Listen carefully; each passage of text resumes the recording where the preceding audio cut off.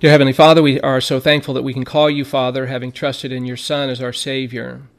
Father, we are thankful that we can gather together this evening. We thank you for the present freedoms that we enjoy, for this opportunity to gather together, to enjoy the snacks that we've enjoyed this evening. Also this time of prayer and fellowship and study in your Word. Father, we just pray that tonight's time of study together will be honoring to you and edifying to us.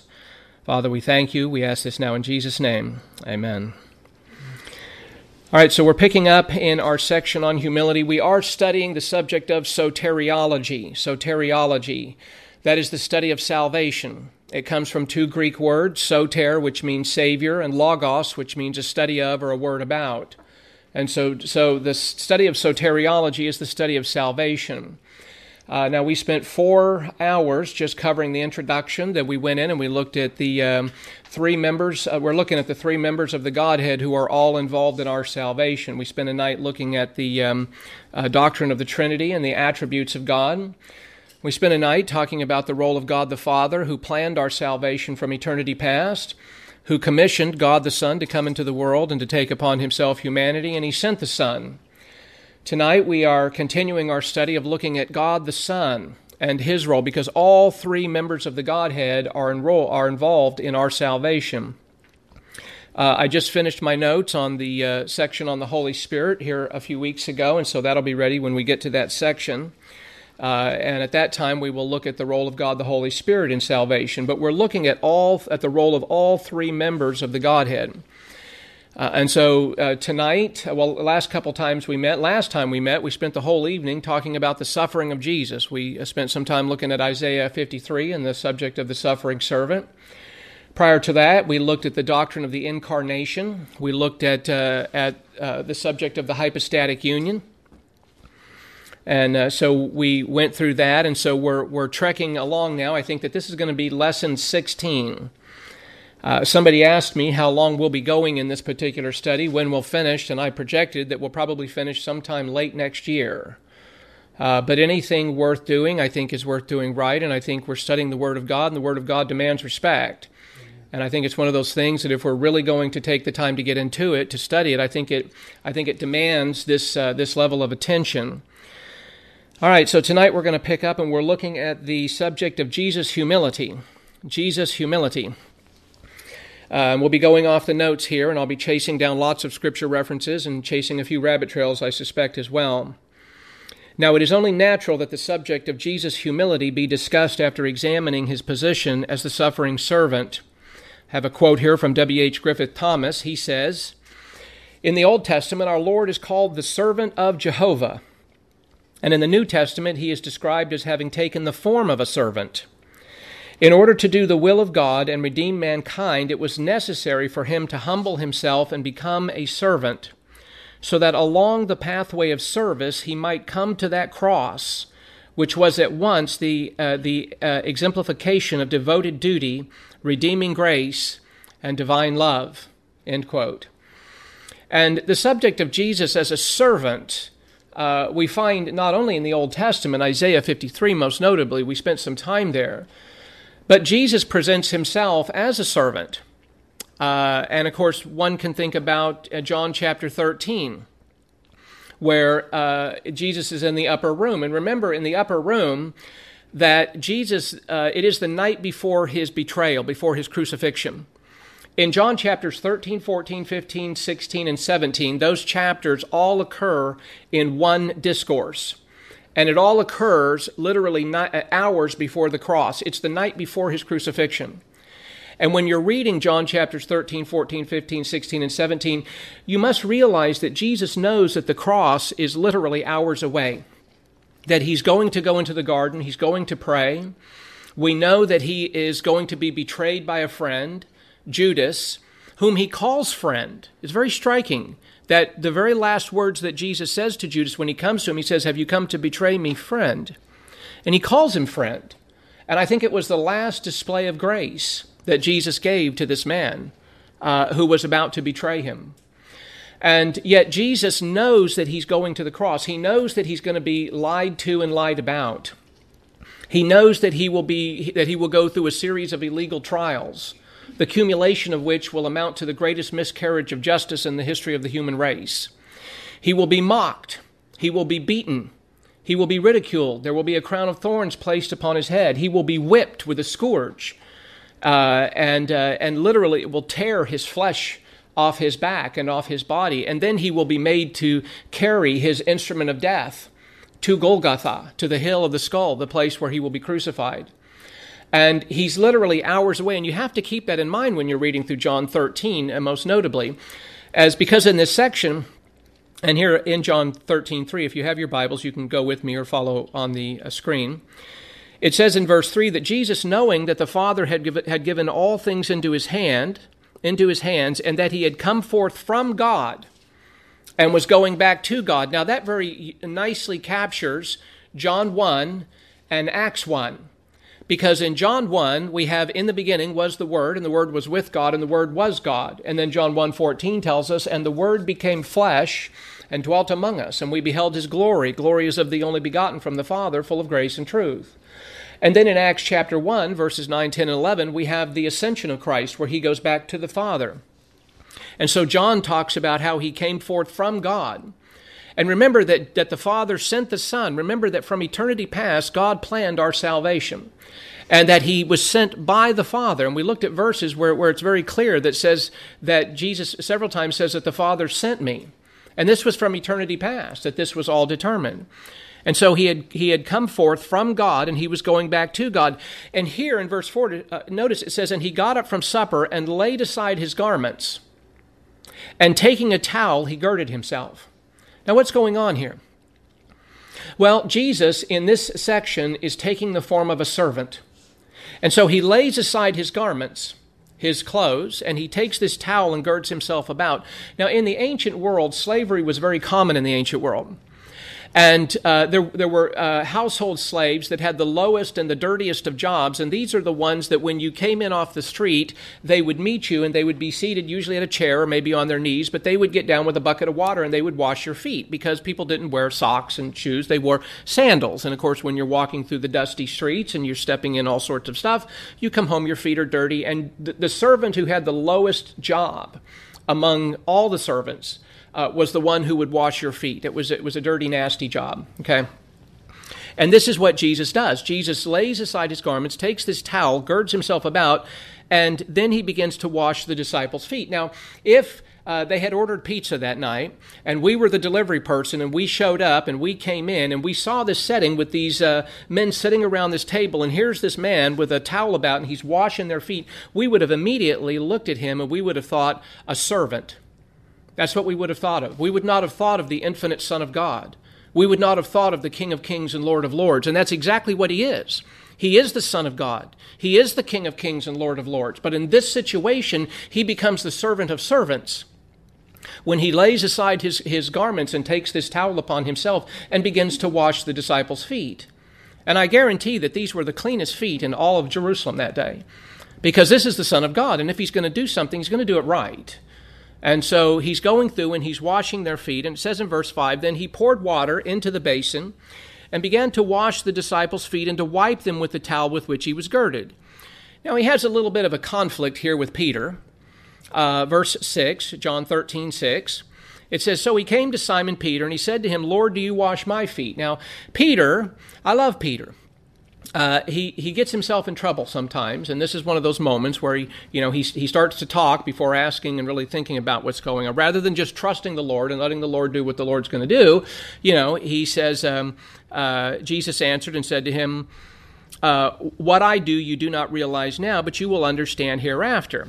And Peter said to him, never shall you wash my feet, because here Peter is having a hard time seeing Jesus in this role. He really is.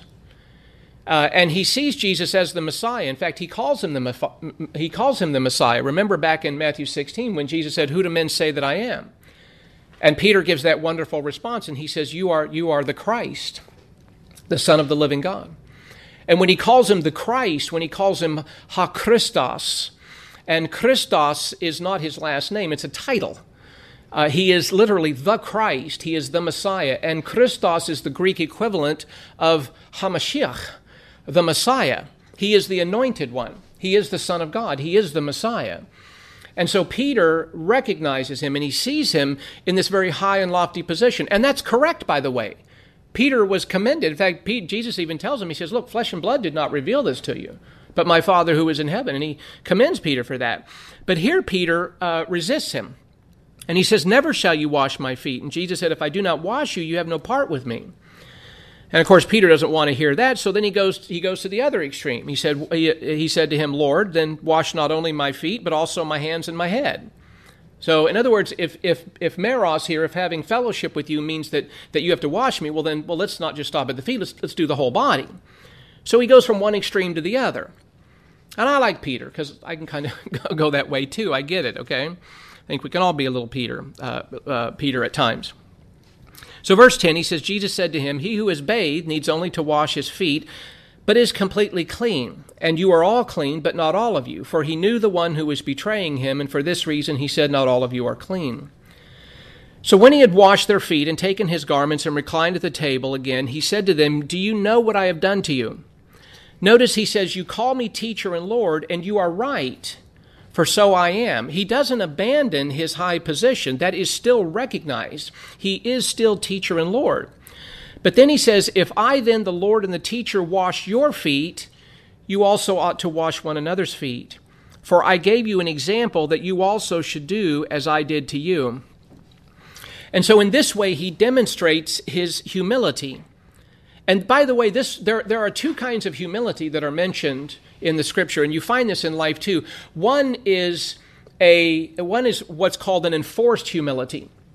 The other one is true humility. Forced humility is where somebody grabs you and forces you to do something. Listen, nobody grabbed Jesus by the neck and forced him to wash the disciples' feet. This was something that he was not forced to do. This was a true humility because it was born out of his own desire to do this thing. In other words, he humbled himself. And that's part of the picture here when we talk about his humility. By the way, don't miss verse 17. Jesus says, if you know these things, you are blessed if you do them. Now here, Jesus is talking about serving others. Now, a lot of times we, in our society, and I think world at large, I think we tend to think of happiness as the acquisition of things, of money and toys and that sort of stuff, and, constant vacations. We tend to think about what we can accumulate. But here, Jesus gives the real key for happiness. He says, if you know these things, that is, being a servant to others, you are blessed if you do them. In other words, if you really want to know what the blessed life is, serve others. Be a servant. Be one who gives of yourself for the edification and the well-being of other people. And of course, you think of even in Mark 10:45, Jesus said, the Son of Man is not come to be served, but what? But to serve and to give his life a ransom for many. And so here is the Son of God, who is one who is willing to be this servant to others. Now, going on in the notes here, Matthew records Jesus' mental attitude of humility in Matthew 11:29 when he says, take my yoke upon you and learn from me. Notice he says, for I am gentle and humble in heart. I am gentle and humble in heart. Now, that's the kind of leader you want, isn't it? Somebody who's gentle, somebody who's humble, somebody who's willing to give of themselves for the well-being of others. Really sacrifice of themselves. And that's Jesus. Now, the word humble translates the Greek adjective tapeinos, which denotes, and here I'm quoting from Bedag, which is the Bauer, Danker, Arndt, and Gingrich, a Greek-English lexicon of the New Testament and other early Christian literature. It just simply means lowly, undistinguished, of no account. Jesus' mental attitude of humility was in contrast with that of the world, which regards the virtue of humility in a negative way. Moisés Silva, and here I'm quoting from a work here. It's the New International Dictionary of New Testament Theology and Exegesis. Moisés Silva says, in the Greek world, with its anthropocentric approach, lowliness is looked on as shameful, to be avoided and overcome by act and thought. In the New Testament, with its theocentric perspective, the words are used to describe our relationship with God and its effect on how we treat fellow human beings. Anthropocentric is a compound word, and you see anthropos meaning man. Well, it's man-centered, it's self-centered. Theocentric, from the Greek word theos for God, means that it is God-centered. And so it is intentionally focused upon God. For Jesus, being humble meant that he was more concerned with doing the Father's will than that of the world around him or even his own will. Remember in the Garden of Gethsemane, when he struggled in his humanity, and he did struggle in his humanity with going to the cross because he knew what he was going to face. And so in the Garden of Gethsemane, in Luke 22:42, he said, "Father, if you are willing, remove this cup from me." But notice what he said, "Yet not my will, but your will be done." And this is really the reversal of what happened in the Garden of Eden. Because if you go back and you remember in the Garden of Eden, God had very clearly given the command to Adam and Eve not to eat from the fruit of the tree of the knowledge of good and evil. And yet when they listened to the advice of Satan and they disobeyed the Lord, in effect they said, "Not thy will, but my will be done." And so Jesus here, by the way, he's in a garden too. In this situation, he says, he asked the Father, he says, "If you are willing, remove this cup from me, yet not my will, but yours be done." And there is no greater act of humility than Jesus being obedient to the point of death on the cross. Paul wrote in Philippians 2:8 that Jesus humbled himself by becoming obedient to the point of death, even death on a cross. He humbled himself. And what you'll notice here is that, again, this is a self-induced humility, that he humbled himself by becoming obedient to the point of death. Notice, even death on a cross. Warren Wiersbe, whom I love very much and appreciate, he passed away a few years ago, but if you can get a hold of any of his books, I recommend him very highly. Warren Wiersbe states, he says, "His was not the death of a martyr, but the death of a Savior. He willingly laid down his life for the sins of the world." And that's correct. Remember, we talked about that because in John chapter 10, Jesus made it very clear. He said, "No man takes my life from me, but I lay it down." You see, Jesus was not murdered. He was killed, but he was not murdered. And he makes it very clear. He says, "No man takes my life from me, but I lay it down." And he says, "And I have the authority to lay it down, and I have the authority to take it up again." And so when he went to the cross, he could have stopped it anywhere along the way. I mean, he could have just blinked or had a thought. I mean, he's God, right? He could have just simply had a thought, and literally everything could have come to a screeching halt. His going through these trials, these beatings, this scourging, this crucifixion, and hanging upon the cross, and even being mocked and ridiculed, during this time, he could have stopped it all, but he didn't. He willingly went, and this was his humility to do the Father's will. Homer Kent notes, he says, "He was so committed to the Father's plan that he obeyed it even as far as death. Nor was this all, for it was no ordinary death, but the disgraceful death by crucifixion, a death not allowed for Roman citizens, and to Jews indicative of the curse of God." And Earl Radmacher, quoting here now, he says, "Jesus came to the earth with the identity of a man." Here the word appearance points to the external characteristics of Jesus. He had the bearing, actions, and manners of a man. And I highlighted this section here. He humbled himself. Jesus willingly took the role of a servant. No one forced him to do it. Obedient, although he never sinned and did not deserve to die, he chose to die so that the sins of the world could be charged to his account. Subsequently, he could credit his righteousness to the account of all who believe in him. End quote. And that's the trade-off. You see, when Jesus went to the cross, remember that throughout the whole ordeal, there came a point where at noontime, as he hung between heaven and earth, that the sky grew dark. And during that time was when God the Father took all of the sin of humanity, past, present, and future, and took that sin and placed it upon Christ. And Christ was made to bear our sin. He was judged in our place. 1 Peter 3:18 tells us that he died for us, the just for the unjust, that he might bring us to God. And so it was during that time that the sky grew dark and God the Father judged Christ upon the cross as though it were us there paying the penalty for our sin. And that's why the death of Christ is referred to as a penal substitutionary atonement. Penal. He bore the penalty for our sin. He paid the punishment that belonged to us. Substitutionary, because he died in our place. It was as though we were upon the cross, but he took our sins upon himself. And he bore that punishment. And during that time, he cried out, Eloi, Eloi, lama sabachthani, my God, why hast thou forsaken me? You see? And so remember that as stated before, Jesus was not forced to go to the cross, but willingly went to the cross and bore our sin. John 10:17 and 18 says, for this reason the Father loves me. Why? Because I lay down my life so that I may take it again. And then in verse 18, he says, no one has taken it away from me, but I lay it down on my own initiative. And 1 Peter 2:24 tells us, and he himself bore our sins in his body on the cross. Remember when we looked at the doctrine of the hypostatic union, and the doctrine of the hypostatic union teaches that Jesus is simultaneously God and man. He's 100% God, he's undiminished deity combined together forever with perfect humanity.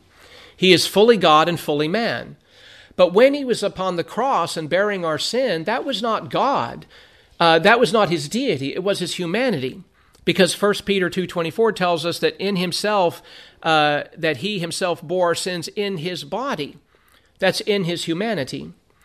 Now, as God, he could have avoided the cross altogether, or even stepped down from the cross if he wanted.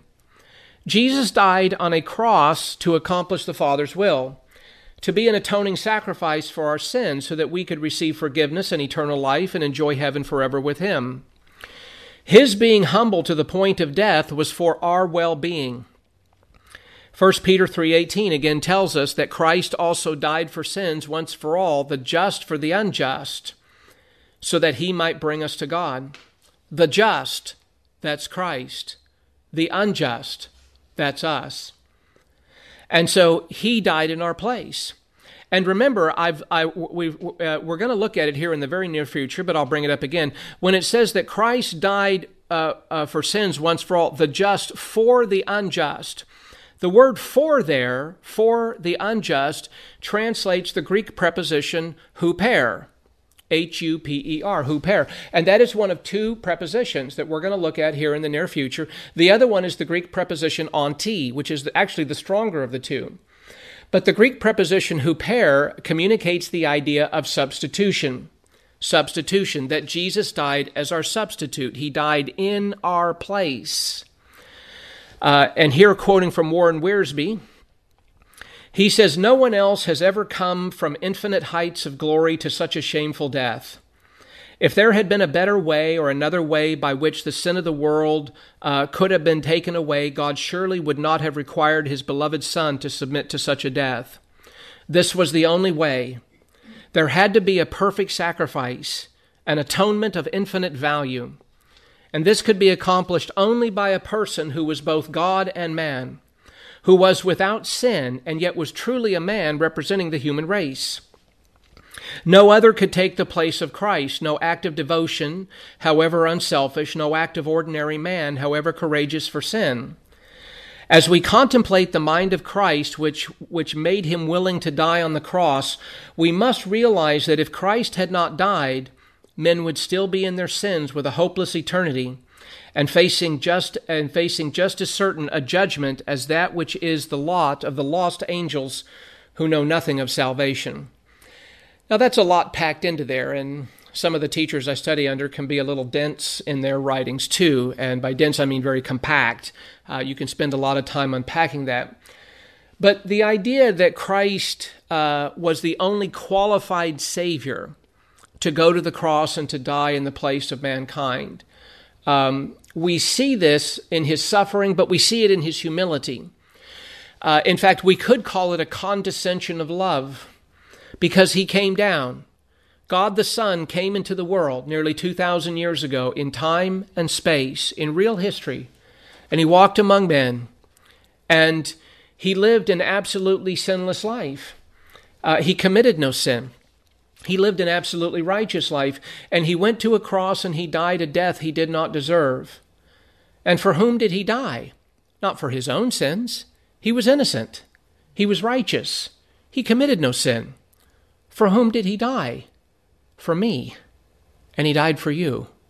That's who he died for. And he bore the punishment that rightfully belongs to us so that we would not have to. And if any other way of salvation could have been achieved apart from that substitutionary atoning death, then God would have sought it. But no other option was available. And you have to go back again to eternity past, that in eternity past, God the Father designed this plan. God the Son agreed to it, came into the world, and at a point in time took upon himself humanity. He became the God-man, the theocentric person. And he lived that righteous life that we can't live. And so he went and died in our place, again, the just for the unjust.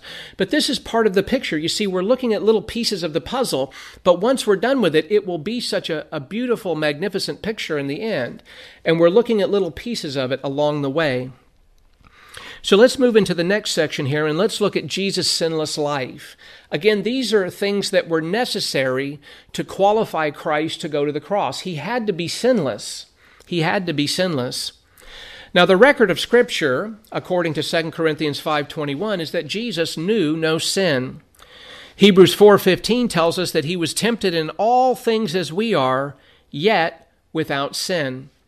1 Peter 2:22 tells us that he committed no sin. And 1 John 3:5 says that in him there is no sin. That's a pretty straightforward understanding, isn't it? The Scripture is pretty clear on that. But why? Why was the sinless humanity of Jesus necessary?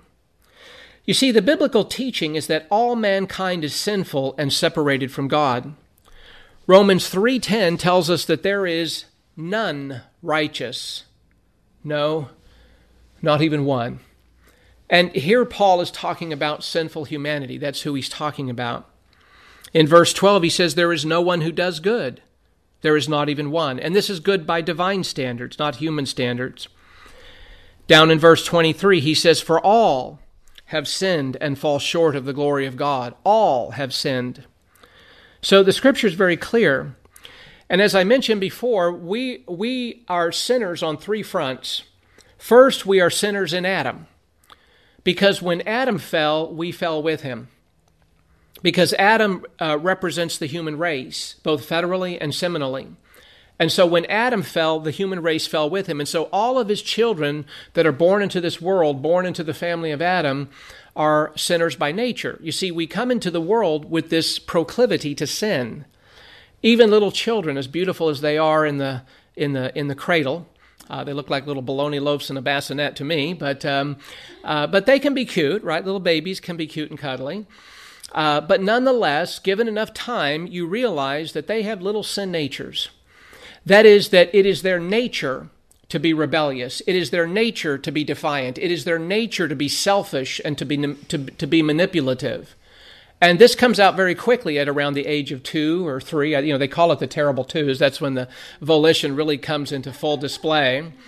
But it is our very nature to be that way, and we're all that way. I was that way. I was the strong-willed little booger of a child. That was me. I was that child.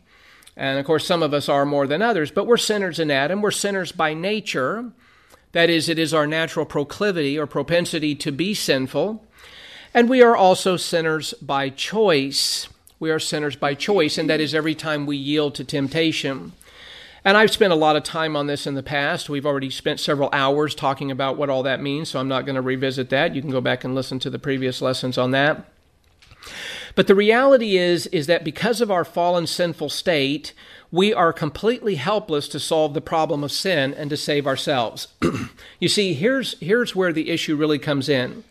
And I've spent a lot of time unpacking this too, but we'll take a few moments to look at a few verses here. Romans chapter 5. Verses 6 through 10, Paul uses 4 words here to describe humanity. In verse 6, he says, for while we were still, and notice the first word, helpless. It's the first word in our notes here. For while we were still helpless, Romans 5:6 tells us. He says, at the right time, Christ died for who? The ungodly. And then in verse 7, he says, for one will hardly die for a righteous man, though perhaps for the good man someone would dare even to die. But verse 8 says, but God demonstrates his own love toward us, in that while we were yet sinners, Christ died for us. That's the third word. We are sinners. Verse 9 says, much more then, having now been justified by his blood, we shall be saved from the wrath of God through him. Verse 10, for if while we were enemies, we were reconciled to God through the death of his Son, much more, having been reconciled, we shall be saved by his life. You see, the picture that Paul paints is that we are helpless, and to be helpless, well, it communicates by itself. It means there's nothing we can do to save ourselves. Nothing. Absolutely nothing.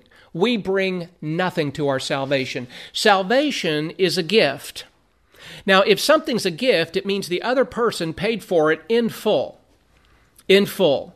And if you have to pay anything for it, it ceases to be a gift. It means you bought it.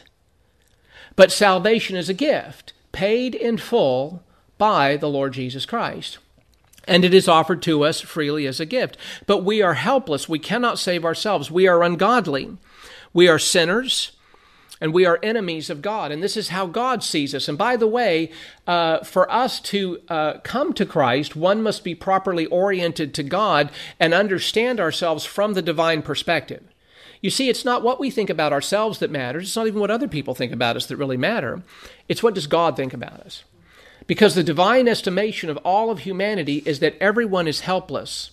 Everyone is a sinner. Everyone is an enemy. Everyone is ungodly. There are none righteous, no, not even one. And that is the state of man. And so we come merely with the empty hands of faith. We bring nothing to our salvation.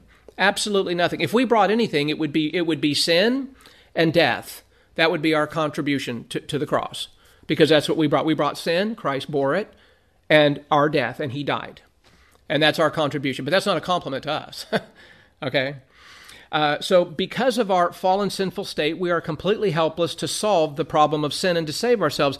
Furthermore, good works have no saving merit before God. None whatsoever. And remember Isaiah 64:6. It says, for all of us have become like one who is unclean. And notice he says here, and all our righteous deeds are like a filthy garment. Now he doesn't notice that. He doesn't say all of our sins. He says all of our righteous deeds are like what? Like a filthy garment. Now this is a little shocking to some, but the word filthy translates the Hebrew noun idah, which literally means a menstrual rag. Literally what it means. And the translators were very nice. They translated it in a very gentle way here. It's kind of like over in Philippians 3, where Paul says, where he counts all of his righteousness under the law, he calls it but rubbish. Well, that's a nice way too, because that's the Greek word skubalon, which means excrement. And the Bible sometimes uses very, very strong language. It's very harsh. But what it means here is that if we were to take all of our righteous deeds, all of our good works, put it into a bag, bring it to God, and demand the trade-in value, it would be worth one menstrual rag, which is not acceptable. God says, just throw that over there. It's in the fire. Just burn that. Because that's our best efforts. In the eyes of God, that's how that is seen. Romans chapter 4, verses 4 and 5, Paul says, now to the one who works, his wage is not credited as a favor, but as what is due. Now, Paul's using an analogy here. And he's talking about, he's comparing it to everyday work life. And we might translate verse 4 this way. In fact, I kind of translate it this way. As now to the one who works a 40-hour work week, his wage or his paycheck is not credited as favor or a gift, kodis is the Greek word there, but as what is due. You see, every week I go to work and I put my employer in debt. And every 2 weeks, my employer puts money into my checking account. And they relieve themselves of the debt. Becky understands this because we work at the same place. But when my employer puts that paycheck into my bank account, that's not a gift. They're not being kind to me. They're paying me what they owe me because I have worked for that. Okay, we understand that in the human world. That's fine. That's valid. But grace doesn't operate that way. And it is a flaw of humanity To think that we can take this worldly system and bring it to God and impose that upon our relationship with God and somehow think that we can bring works to God and that is sufficient to save us or to gain us entrance into heaven. That doesn't work. It doesn't work. You see, and this is why Paul says here, he says, and we all understand this because I understood this back in the day. Now, to the one who works a job, his paycheck is not regarded as a gift, but what is owed to him. Notice verse 5. But to the one who does not work, and you can underscore that and highlight that and put little asterisks around that because Paul's drawing a contrast here. To the one who does not work, but does what? Believes in him who justifies who? Not the sweet and lovely and wonderful and charming, because we were not and we are not, but believes in him who justifies the ungodly. His faith, that is the one who believes in Jesus as Savior, his faith is credited as righteousness. What does that mean? Well, the word credited is a boring word. The people in the finance department next to me, they would understand this word. It's the Greek verb logizomai, and it means to credit. It means to deposit. To impute. It's an accounting term, is what it is, just a boring old accounting term. And so what is going on here is when we simply trust in Christ as Savior, when we simply believe in Christ and believing that He died for us, was buried and raised again on the third day, when we simply trust in Christ as our Savior, what happens is God takes His righteousness and He deposits it to us. He gives it to us as a gift. That's why in Romans 5:17, Paul calls it the gift of righteousness. It's not my righteousness, it's His righteousness. But it's given to us as a gift. That's why Ephesians 2:8-9 says, "For by grace you have been saved." How? Through faith. Faith doesn't save, Christ saves. Faith is merely the instrument by which we receive that. He says, "For by grace, charis, you have been saved through faith." And notice, and that not of yourselves. Your salvation is not of anything you do. It is not Christ plus Steve or Christ plus good work. It's not Christ plus, it's Christ. Man needs only Christ to be saved. And Acts 4:12 is very clear when it says that there is no other name given under heaven by which we must be saved. And John 14:6, Jesus said, "I am the way, the truth, and the life, and no man comes to the Father but by me." He's not a way, He is the way. And so notice Paul goes on here. He says, "And that not of yourselves. It," that is salvation, "is the gift of God." And remember, if you have to work for it, it's not a gift.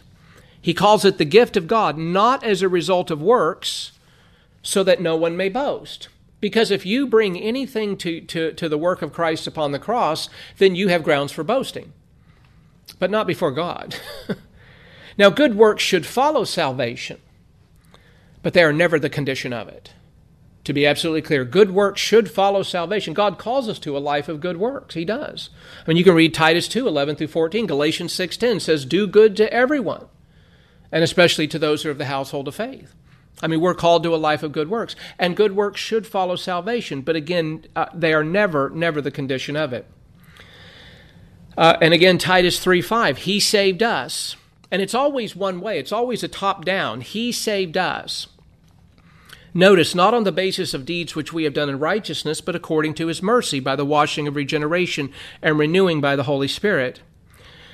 So, again, it's the issue that because of our fallen sinful state, we are completely helpless to solve the sin problem and save ourselves, and good works have no saving merit before God. By the way, the word sin, from the Greek word hamartia, means to miss the mark. In some cases, it's the idea of falling short. Now listen, it's just like if we were to all line up on the edge of the Grand Canyon and give a good run and try to jump across the Grand Canyon. Some of us would be able to jump a little farther than the other, but you know what? We're all going to fall short. And if we were to wait until the sun sets and we were to get in the backyard and all pick up rocks and throw rocks and try to hit the moon, some of us can throw a little bit farther than the next person. But you know what? We're all going to fall short. None of us are going to hit the mark. And that's humanity trying to save himself. It can't be done. Impossible. Impossible. Can't be done. And yet, this is why the sinlessness of Christ is so necessary, because he did for us what we cannot do for ourselves. What we cannot do for ourselves. You see, being completely sinless, Jesus was qualified to go to the cross, as Peter tells us, as a lamb unblemished and spotless. A lamb unblemished and spotless. And he also came to die a substitutionary death in our place, again, the just for the unjust, that he might bring us to God. Charles Lee Feinberg says, though tempted in all points as we are, he was nevertheless without sin. Indeed, we are told he was holy, harmless, undefiled, and separate from sinners. In short, the combined testimony of Scripture reveals that in him there is no sin. I have a quote here from R.B. Thiem Jr. from his new Bible Doctrine Dictionary, which is a good book to have if you don't have it. It just came out, I think, within the last year, so recommend it. I've actually have several citations in this project that I'm working on. But a very scholarly man and a very good writer and good Bible teacher. He influenced me for about 10 years, and so I'm very thankful to him. Quoting here from Colonel Thiem, he says, as true humanity living on earth, Christ was free from all three categories of human sinfulness: the sin nature, Adam's original sin, and personal sins. The first two categories were eliminated from our Lord's life through the virgin birth, but personal sin remained an issue throughout the incarnation. Scripture confirms that our Lord can sympathize with our weaknesses because he has been tempted in all things as we are, yet without sin. The temptation to personal sin did not come from within because the humanity of Christ had no inherent sin nature. He did, however, receive temptation from outside his person, even being tempted by Satan himself. By constantly relying on the provisions of the spiritual life, the same provisions available to all of us, Jesus Christ was able to resist every temptation and remain perfect. End quote. Now, later on, we're going to spend some time talking about the impeccability of Christ, and we're going to look at the phrases posse non pocere, non posse pocere, the Latin phrases, able not to sin, not able to sin, and so on, and we'll look at some of that language in the future. I've reserved that for a future lesson. But nonetheless, Christ is presented as one who was without Adam's original sin. Because remember, we are sinners on three fronts. We are sinners in Adam, sinners by nature, and sinners by choice. Because Jesus Christ came into the world and was conceived in the womb of the Virgin Mary, supernaturally by the Holy Spirit, Jesus did not have a human biological father. Joseph was not his biological father. But Jesus was supernaturally conceived in the womb of the Virgin Mary. Now, the term for that is called parthenogenesis. And remember that Mary was Christotokos. She's the bearer of the humanity of Christ. She's not Theotokos. She's not the mother of God. God doesn't have a mother. But nonetheless, because Jesus was supernaturally conceived in the womb of the Virgin Mary, Jesus was conceived minus Adam's original sin. It was not imputed. And he was minus a sin nature. So Jesus did not come into the world with a sin nature. Now, don't you know that this created some problems in his home, no doubt? Because all of his brothers and sisters were little sinners. They had little sin natures, and Mary probably looked at them and said, why can't you be like Jesus? Right? Well, impossible for them. Not possible. But nonetheless, when he came into the world, he did not have Adam's original sin. He did not have a sin nature. And then the issue then becomes, can he go his whole life and commit no sin? And that's what Pastor Thiem is talking about, because he did that. Mission accomplished. Mission accomplished. He went his entire life and he committed no sin. And the Scripture is very clear on that. And again, this is theologically significant because it qualified him to go to the cross and die as our substitute, the just for me, the unjust. Because again, when he went to the cross, he did not go to the cross and die for his sins. He had none. He was innocent. And so when he went to the cross and willingly died upon the cross, all of my sins were placed upon him, and he took those sins upon himself. And we have to understand that. And so he bore all of our sins. Past, present, and future. Even because, all of my sins were future from the time of the cross, right? And all of my sins, even my future sins, were placed upon him upon the cross. He bore the punishment for all of my sins, not some, all of them. And so the benefits of the cross are applied to me at the moment that I trust in him as my Savior. The one condition of salvation is faith. We must simply come with the empty hands of faith and trust in Christ. Paul says in 1 Corinthians 15:3 and 4, he gives the gospel that Christ died for our sins according to the Scriptures, that he was buried and that he was raised again on the third day according to the Scriptures. Do you believe that? Do you believe Jesus died for you? I do. He died for me. He bore the punishment for my sins, and he was placed in a grave, and on the third day he came back to life, never to die again, Romans tells us. Never to die again. And when I simply come and I trust in him, in Christ and Christ alone, at that moment I receive forgiveness of sins, Ephesians 1:7. I receive the gift of eternal life, John 10:28. I receive the gift of righteousness, Romans 5:17, and many, many other blessings. I am transferred from Satan's domain of darkness into the kingdom of the beloved Son, Colossians 1:13. I become a child of the living God. I become a brother to the King of Kings and Lord of Lords. I am transferred from Satan's domain of darkness into the kingdom of the beloved Son. I am now a brother to the King of Kings and Lord of Lords. You are a sister to the King of Kings and Lord of Lords. However you come into the relationship with Christ, at that moment you are transferred out of Satan's domain of darkness into the kingdom of the beloved Son.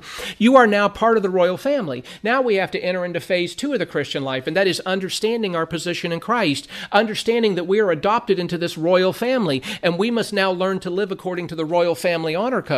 We must now learn to live according to the high noble calling that God calls us to. So we have to move out of that peasant mindset and begin to think of who we are in Christ, how God sees us, because it is the divine estimation of who you are that literally defines reality. Again, it's not what you think of yourself. It's not what other people think of you. Even when you sin, you are still part of the royal family of God. If the Prince of England goes out on the town and gets drunk and makes a wreck of his life and does some stupid stuff, when he gets up in the morning, guess what? He's still a prince. His identity doesn't change. Well, that's true for the Christian as well. Now, you're a saint, and a saint is just a synonym for a Christian. That's all it is. It's just a name for a believer. And you might be a sinning saint, but you're still a saint. That's still who you are. Your identity doesn't change. And so this becomes part of our new identity in Christ. See, it's a wonderful package. By the way, salvation is never what we do for God. Let's be clear here. Salvation is never what we do for God. Salvation is what God has done for us through the person and the work of the Lord Jesus Christ. Again, salvation is never what we do for God. It's what he's done for us. Now, sinners need salvation, but cannot save themselves. See, there's the problem. We need salvation, but we can't save ourselves, and we can't, and nor can sinners save other sinners.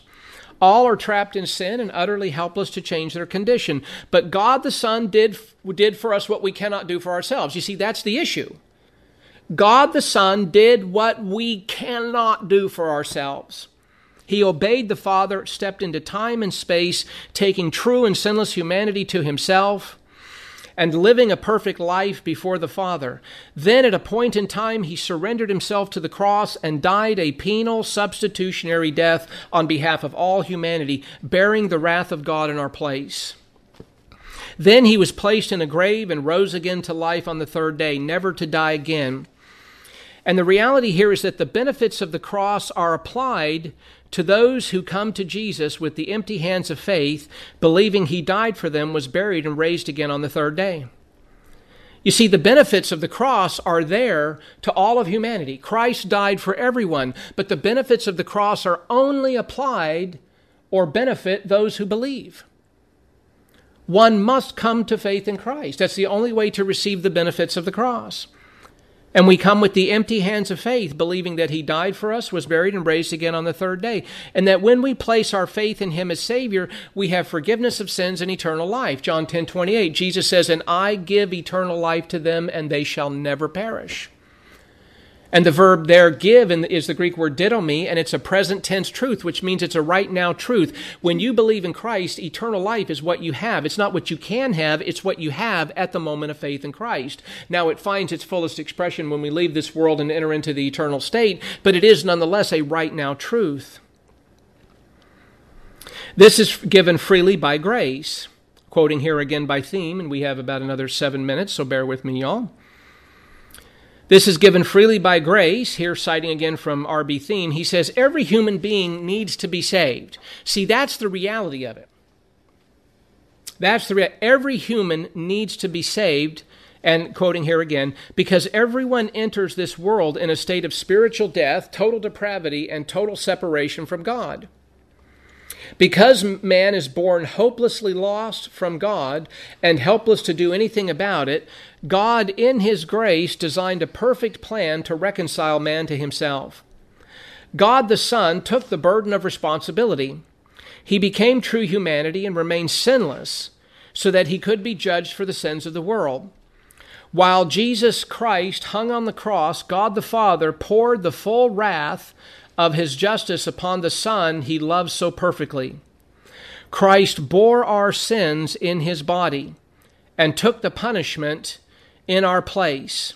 God's righteous standard approved of Jesus' sacrifice as payment for all of our sins, end quote. And again, absolutely correct there. Absolutely correct. And of course, he cites there 2 Corinthians 5:21. Notice what it says here. That He made Him, that is, God made Jesus, who knew no sin. He made Jesus, who knew no sin, to be what? Sin on whose behalf? Our behalf. So that we might become what? The righteousness of God, not in ourselves, but that we might become the righteousness of God in Him. You see, this is the trade-off. This is what Peter talks about, the just for the unjust. And so as Christ was upon the cross, here's the sinless Son of God, perfect humanity, righteous in everything that He said and did. He goes to the cross, willingly lays down His life. And remember, He could have stopped it anywhere along the way. He could have just snapped His fingers, it's all over. But He willingly goes through the trials, He goes through the beatings, He goes through the mockings, He goes through the scourging. They twist the crown of thorns upon His head, they mock Him, and then He's made to carry His instrument of death through the city, mocked the whole time, gets to the hill, Golgotha, the hill of the skull, and there He's crucified between two thieves, common criminals, and He's placed upon the cross. And again, He could have stopped it anywhere along the way, but He didn't. He allowed it to happen. And again, when He hung between heaven and earth, again at that time from noon to 3, when the sky grew dark, and God takes all of our sin and puts it upon Christ, and He willingly bore our sin, willingly paid the price for that. You see, that's God making Him who knew no sin to be sin on our behalf. So that we, what? Might. Not that we will, but that we might become the righteousness of God in Him. You see, that's the flip side of the coin. Because at the moment of faith in Christ, at the moment that we trust in Christ as our Savior, at that moment, God gives us the gift of righteousness. And that's what Paul calls it over in Romans 5:17. Notice that here. He calls it the gift of righteousness. And that is the very righteousness, just as our sin was placed upon Christ and judged in our place, so the righteousness of Christ is now imputed to us as a gift. In other words, you possess the very righteousness of God. And by the way, you cannot improve upon the righteousness of God. You can't. And when you receive the righteousness of God, it's a perfect righteousness. It cannot be added to, it cannot be improved upon, it cannot be taken away from. It is perfect. And when God looks down from heaven and looks upon you who have trusted in Christ as Savior, He sees His righteousness in you. He sees His righteousness in you. And God approves of His righteousness, by the way. He doesn't approve of your righteousness. Your righteousness is like filthy rags. That's what your righteousness is. But that's the trade-off. He says, well, we're not going to operate on your righteousness. We're going to operate on my righteousness. And so He takes His righteousness and He deposits it to you, logizomai. He gives it to you as a gift. That's why, again, in Romans 5:17, Paul calls it the gift of righteousness. The gift of righteousness, you see. Again, that we might become, 2 Corinthians 5:21, that we might become the righteousness of God in him. And so that's the trade-off. And so again, when we come with the empty hands of faith, the very righteousness of God is then given to us.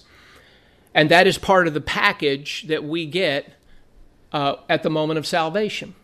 There's many other things, and I've covered this in the past. We've spent hours and hours and hours on this, so I'm just referencing this because we've already spent many, many hours on a lot of this material, so you know what I'm talking about. But just as a refresher, and that's why we're moving at kind of a slow pace.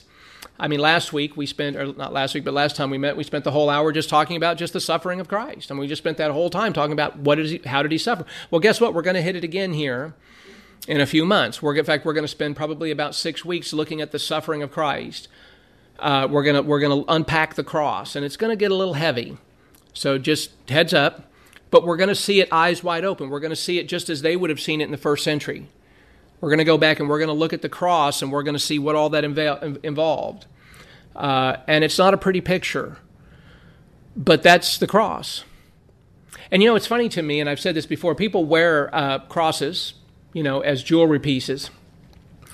In the first century church, they would no more have worn a cross around their neck than we would wear an electric chair around our neck. It was a symbol of death, and a symbol of the most horrific kind of death. And to say that the Savior of the world was put to death in such a way, well, the world looks at that as foolishness. But therein lies the wisdom of God, that he has chosen the foolish things of this world to confound the wise.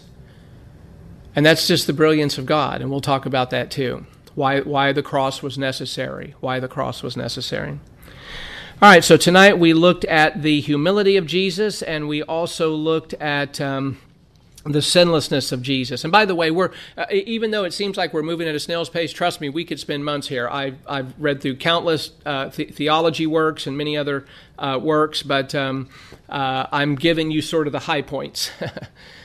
So anyway, hopefully this has been helpful. So let me go ahead and put a stop on our live stream here. All right, everybody. Well, let's close it out with a word of prayer, and we'll call it a night, shall we?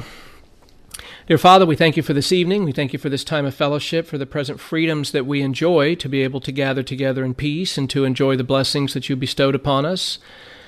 For this time of fellowship together in prayer and study of your word.